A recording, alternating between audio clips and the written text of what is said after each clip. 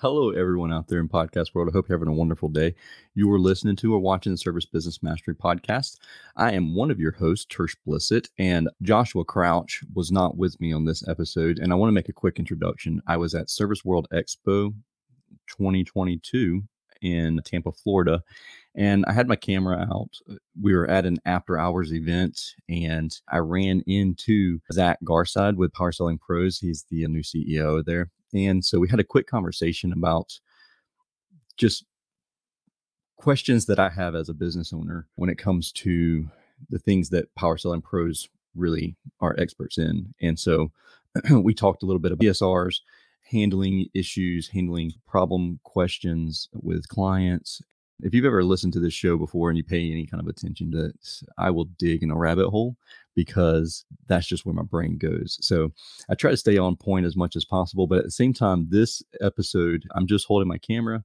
We have our microphones, our lav mics in, and it's very much, he just sat down and at the table that I was sitting at, we were eating, and I just pulled out my camera and we had a quick conversation. So it's almost like you're a fly on the wall listening in on this conversation. That may be a thing that you enjoy, maybe not. I don't know, but I hope you enjoy this episode. If you have any questions about anything to do with any of this, please don't hesitate to reach out to Zach or myself, and we'll direct you in the proper direction. By the way, Power Selling Pros, while we love Power Selling Pros, they're not a sponsor of the show. I use them personally in our business at Service Emperor. And so whenever I'm asking Zach these questions, they're legit questions that I have when working with my CSR and my dispatch team. Just keep that in mind when you're listening to this episode of today's show.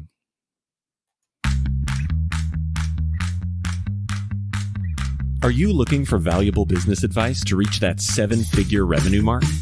Do you want actionable tips to properly navigate through every business challenge you encounter along the way? Let Tersh Blissett and Josh Crouch be your guide in getting you to the top here at Service Business Mastery. Tune in as they sit down with world-renowned authors in business, leadership, and personal growth who share valuable insights about management, marketing, pricing, human resources, and so much more. Let their nuggets of wisdom gold guide you in owning a thriving, profitable, and ever-growing business. Here are your hosts, Tersh and Josh.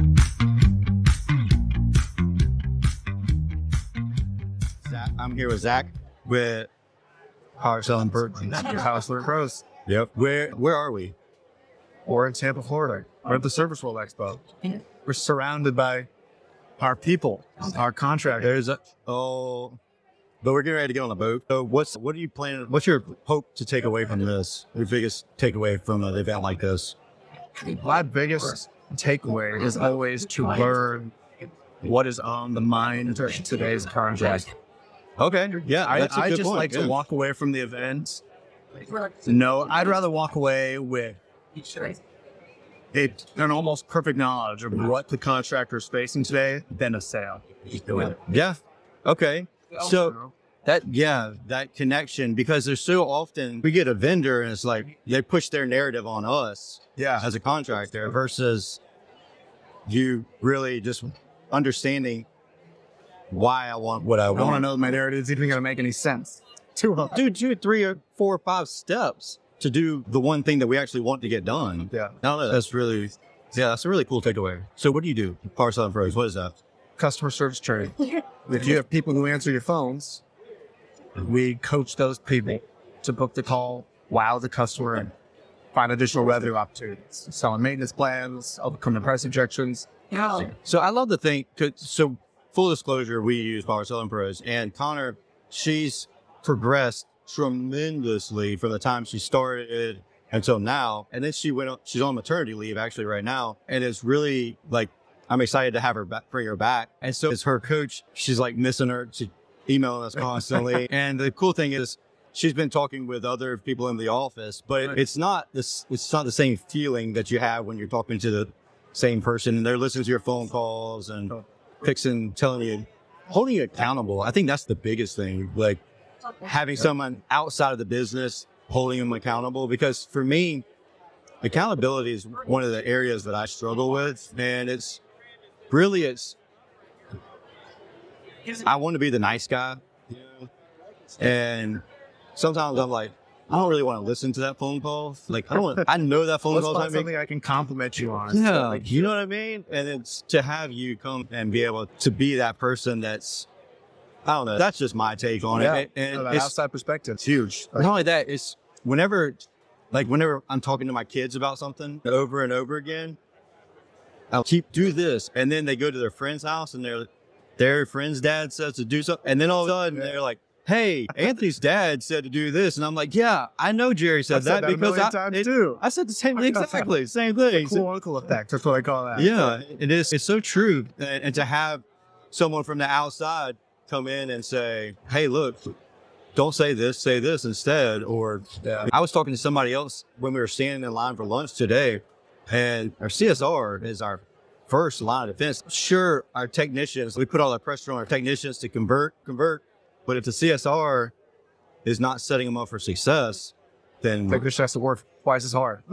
Yeah. Or they're like, yeah, we're the cheapest in town. We're like, what? Like, oh yeah, you don't have to worry about spending money. And that's setting that technician up for failure. And just knowing what to say and when to say it. And not only that, it's the second and third close and that type of stuff. I don't know. It's things that I never really thought about until I had to teach somebody else how to do it. And I'm like, it lasted about a month. And now I'm like, yeah, I need to do something else. Yeah, the thing that's crazy that I'm realizing right now, and this is kind of what I want to get feedback from contractors on. I spoke about this last week at the Vertical Tracker panel, is a change happens in a company on 3 levels. And this is in atomic habits. There's outcomes. We're all clear what we want outcomes. There's process, which is how we get there. But then the third layer is identity. And if you don't get the identity right, you'll hop from process to process and process and never get the result that you want. What do you mean identity? So put it like this. I'll give you an example that anybody can relate to, and then I'll zoom down to the contractor level. A person who is trying to get in shape or lose weight, right? Let's start trying to lose 20 pounds. So you go on the keto diet. Yep. And that doesn't work. Yeah. So then you switch to Weight Watchers, and then you switch to this and to that and the other, and all these processes, that's what they are, promise you a result. And you become disillusioned by it. That I can't lose weight. It doesn't work. I'm just going to stay this weight. I can't lose weight because the identity is the first part that has to change. You have to say on day one, I am a healthy person now. I am a healthy person. How long does it take to change that? Here's what's crazy is it can happen instantly. Well, let's say you're riding the bus and you see somebody with his kids. And his kids are crazy, climbing all over the place. And you're like, dude, you need to get your kids right. So you walk over to the guy and say, man, your kids are really bothering a lot of people here. He says to you, I'm really sorry. I didn't even realize it. We just came from a hospital where their mom just died. You feel like crap. How quickly does your attitude and behavior change? Completely. Instantly. Yeah. So sometimes attaching that emotion to it. The identity, the perspective can change instant. It depends on how powerful the epiphany is. Otherwise, other times it takes a long time. Yeah. But with the CSR, if you go down the contractor level now, technician, CSR, anybody, everybody wants a process, a system, a script, something they can use to get the outcome they want. And that first thing has to be, your CSR has to see themselves as the voice of the company first. Dang. If I can get the CSR to see themselves that way, and then we can teach them some process systems.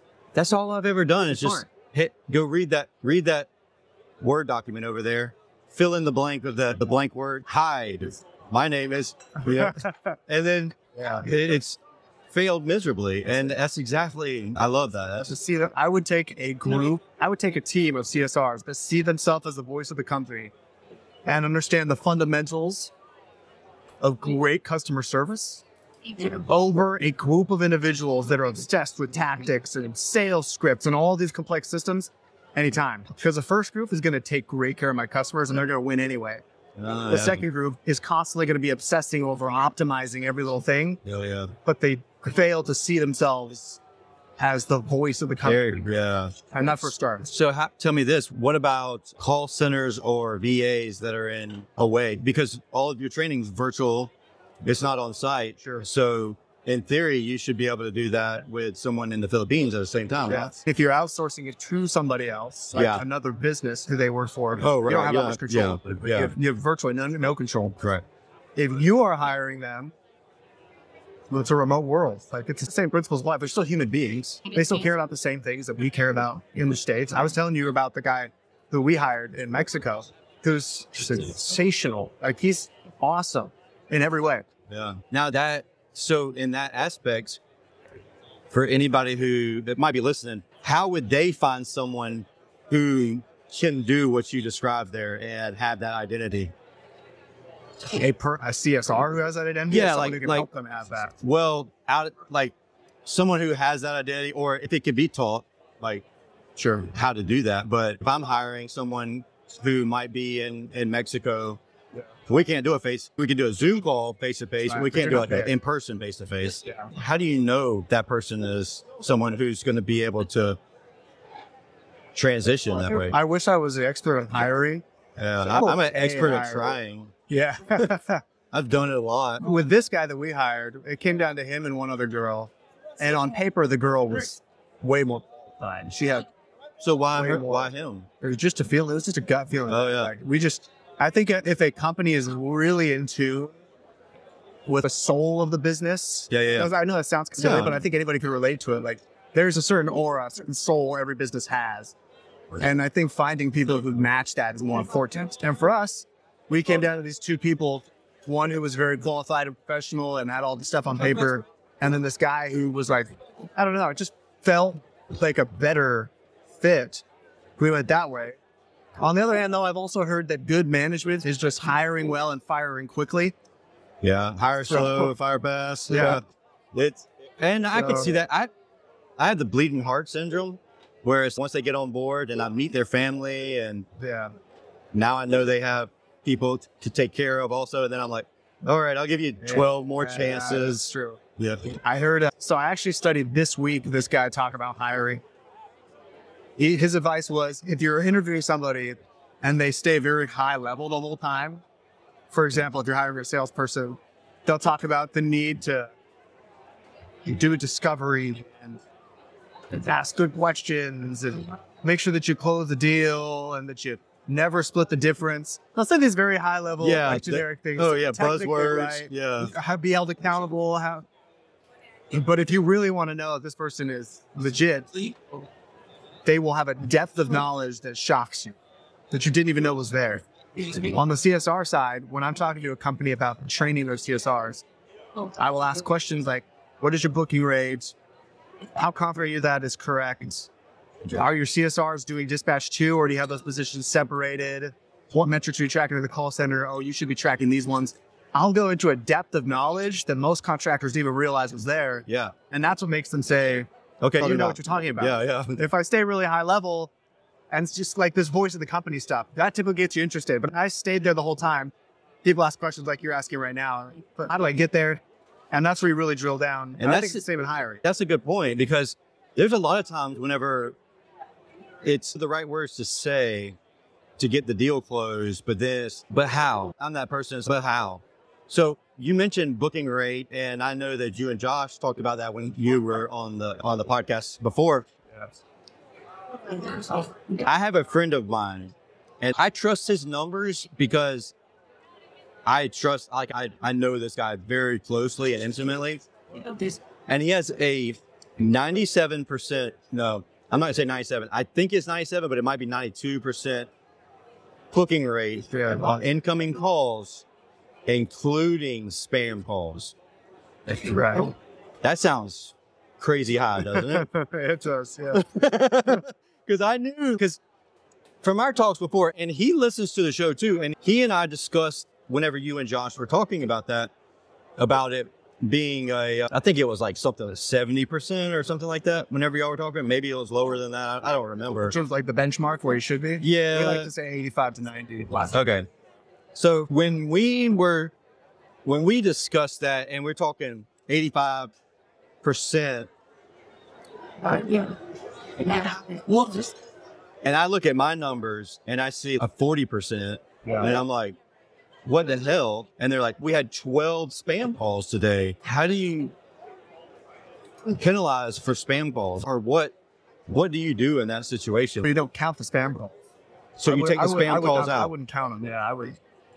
Because if you're using a tool like Service Type, right? You can classify them as non-bookable. Yeah, unbookable calls or abandoned calls. Accurate. And somebody has to go back and listen to them to make sure that CSR isn't just booking it as an unbookable whenever it is a bookable call. Yeah.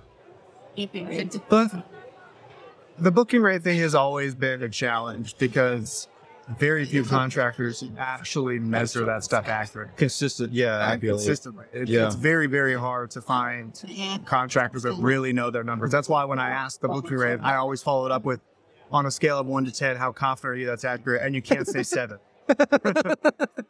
Because that's the go-to number. If you say 7, okay, you didn't want to say something too high because you didn't think I believe you, but you didn't want to say something too low because you'd be embarrassed. Yeah. And there's a big gap between 6 and 8. There is. And it's true, too, because it's like, if I was on top of it, like if I was doing what I know that I was supposed to do and things that I've done in the past, sure, I could confidently say 8 or 9. But then there's times where it's, okay, that's no longer a squeaking wheel, so I'm going to ignore it for 6 months. And then all of a sudden, I'm pretty sure it's good, but... If I started a call center today in the industry, to track, I would start with 6 metrics. I'd do my very best to make sure they're as accurate as possible. That would be number of calls taken and made, total. Booking percentage, number of appointments booked, service agreements sold, average talk time and average time before answering. Average time before answered? Yeah, like how many times did it ring before it picked it up? So here's my question with that. Is it from the time that your caller calls, like dials the number, until we answer, or until it rings in the office until it answers? Because there's a delay sometimes in there. You know what I mean? Yeah. It could be 10-second delay on it sometimes. Between when they call and when it starts ringing? Yeah. Yeah, a lot of our...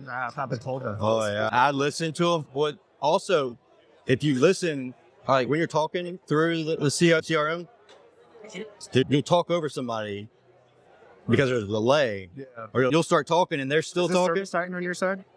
And they'll just, they'll stop, and then you stop, and then they stop, and you stop. Then it turns into this goofy conversation because of the delay. To put it simply, 2 rings. In the office. Yeah. So the CSR shouldn't let it go beyond 2 rings. In terms of the delay, I've taken up with your VoIP provider. Yeah. Whoever's doing that. Oh, yeah. Everybody blames the other person every single time. But no, it's, I don't know. But that's And when I get those set up, like I want it to be as accurate as possible. So he's trying to set criteria. If it's a spam call, if it's somebody calling to check on the status of their visit, for a technician calling in, we're not going to count those. Everything else we're going to count. Just to keep it simple. Don't make it complicated with all the what ifs. Okay. Just take those 3 out, count all the rest.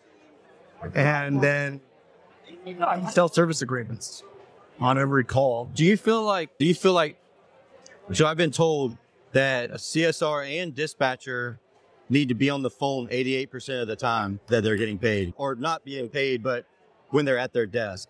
I guess. I've always struggled with the time thing. I think it's more, it's a result. Instead of waiting for the phones to ring, being that proactive person, I think that's the thought process behind it. Yeah. It's like when people ask, what should the average talk time on a call be? How long should my calls be? How long should my answer is, I literally don't care if you're booking 90% of your calls. Now, if you're not booking anything. anything, it takes 6 minutes a call to help the customer. If you book it every time and sell a service agreement 70% of the time. You're talking for 15 minutes and don't book 40%.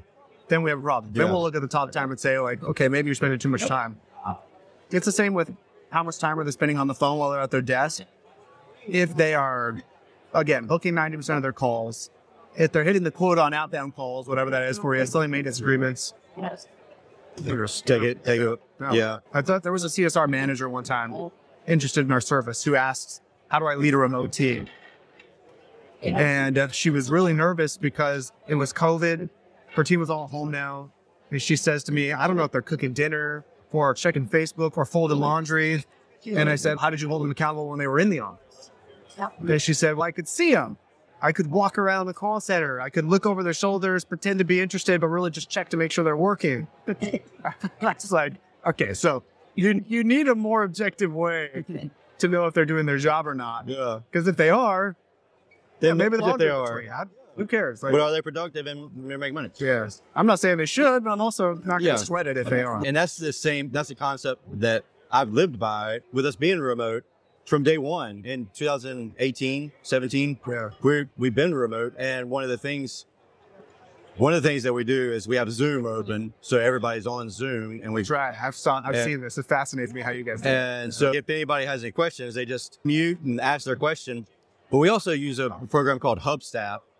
And use that too. So you're familiar with Hubstaff. So it's a remote platform that if they are inactive for a certain amount of time, it'll ding them, or you can set up tasks for them to do throughout the day and stuff like that.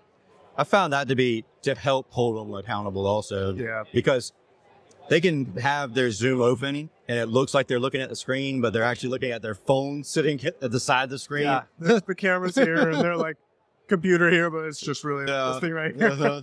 Exactly. But obviously we have good people, and you want to think the best of everybody also. But I don't know, you're talking, you have a talk. Yeah. And who else is talking? Let's talk. Steven. Okay, so Stephen Dale is on Thursday and tomorrow. I also was yesterday at the HVAC Marketing Summit. HVAC Marketing Summit. Which one was that? I was here too. Done by Goodman Daikin. Oh, that's right. Yeah. It was a small, like 20 contractors gathering. Okay. Presented at that. I'm doing a workshop tomorrow. What's tomorrow's workshop? The real job of customer service. What you going to talk about? So what I just discussed there with voice companies, a kind of a sneak peek there. But I think it's the best presentation I've done in 7 years of VSP. Yeah. Also, I felt like, this is the first time I'm doing it as a CEO, so I got to make sure I get it right. Don't screw up. Don't screw this one up.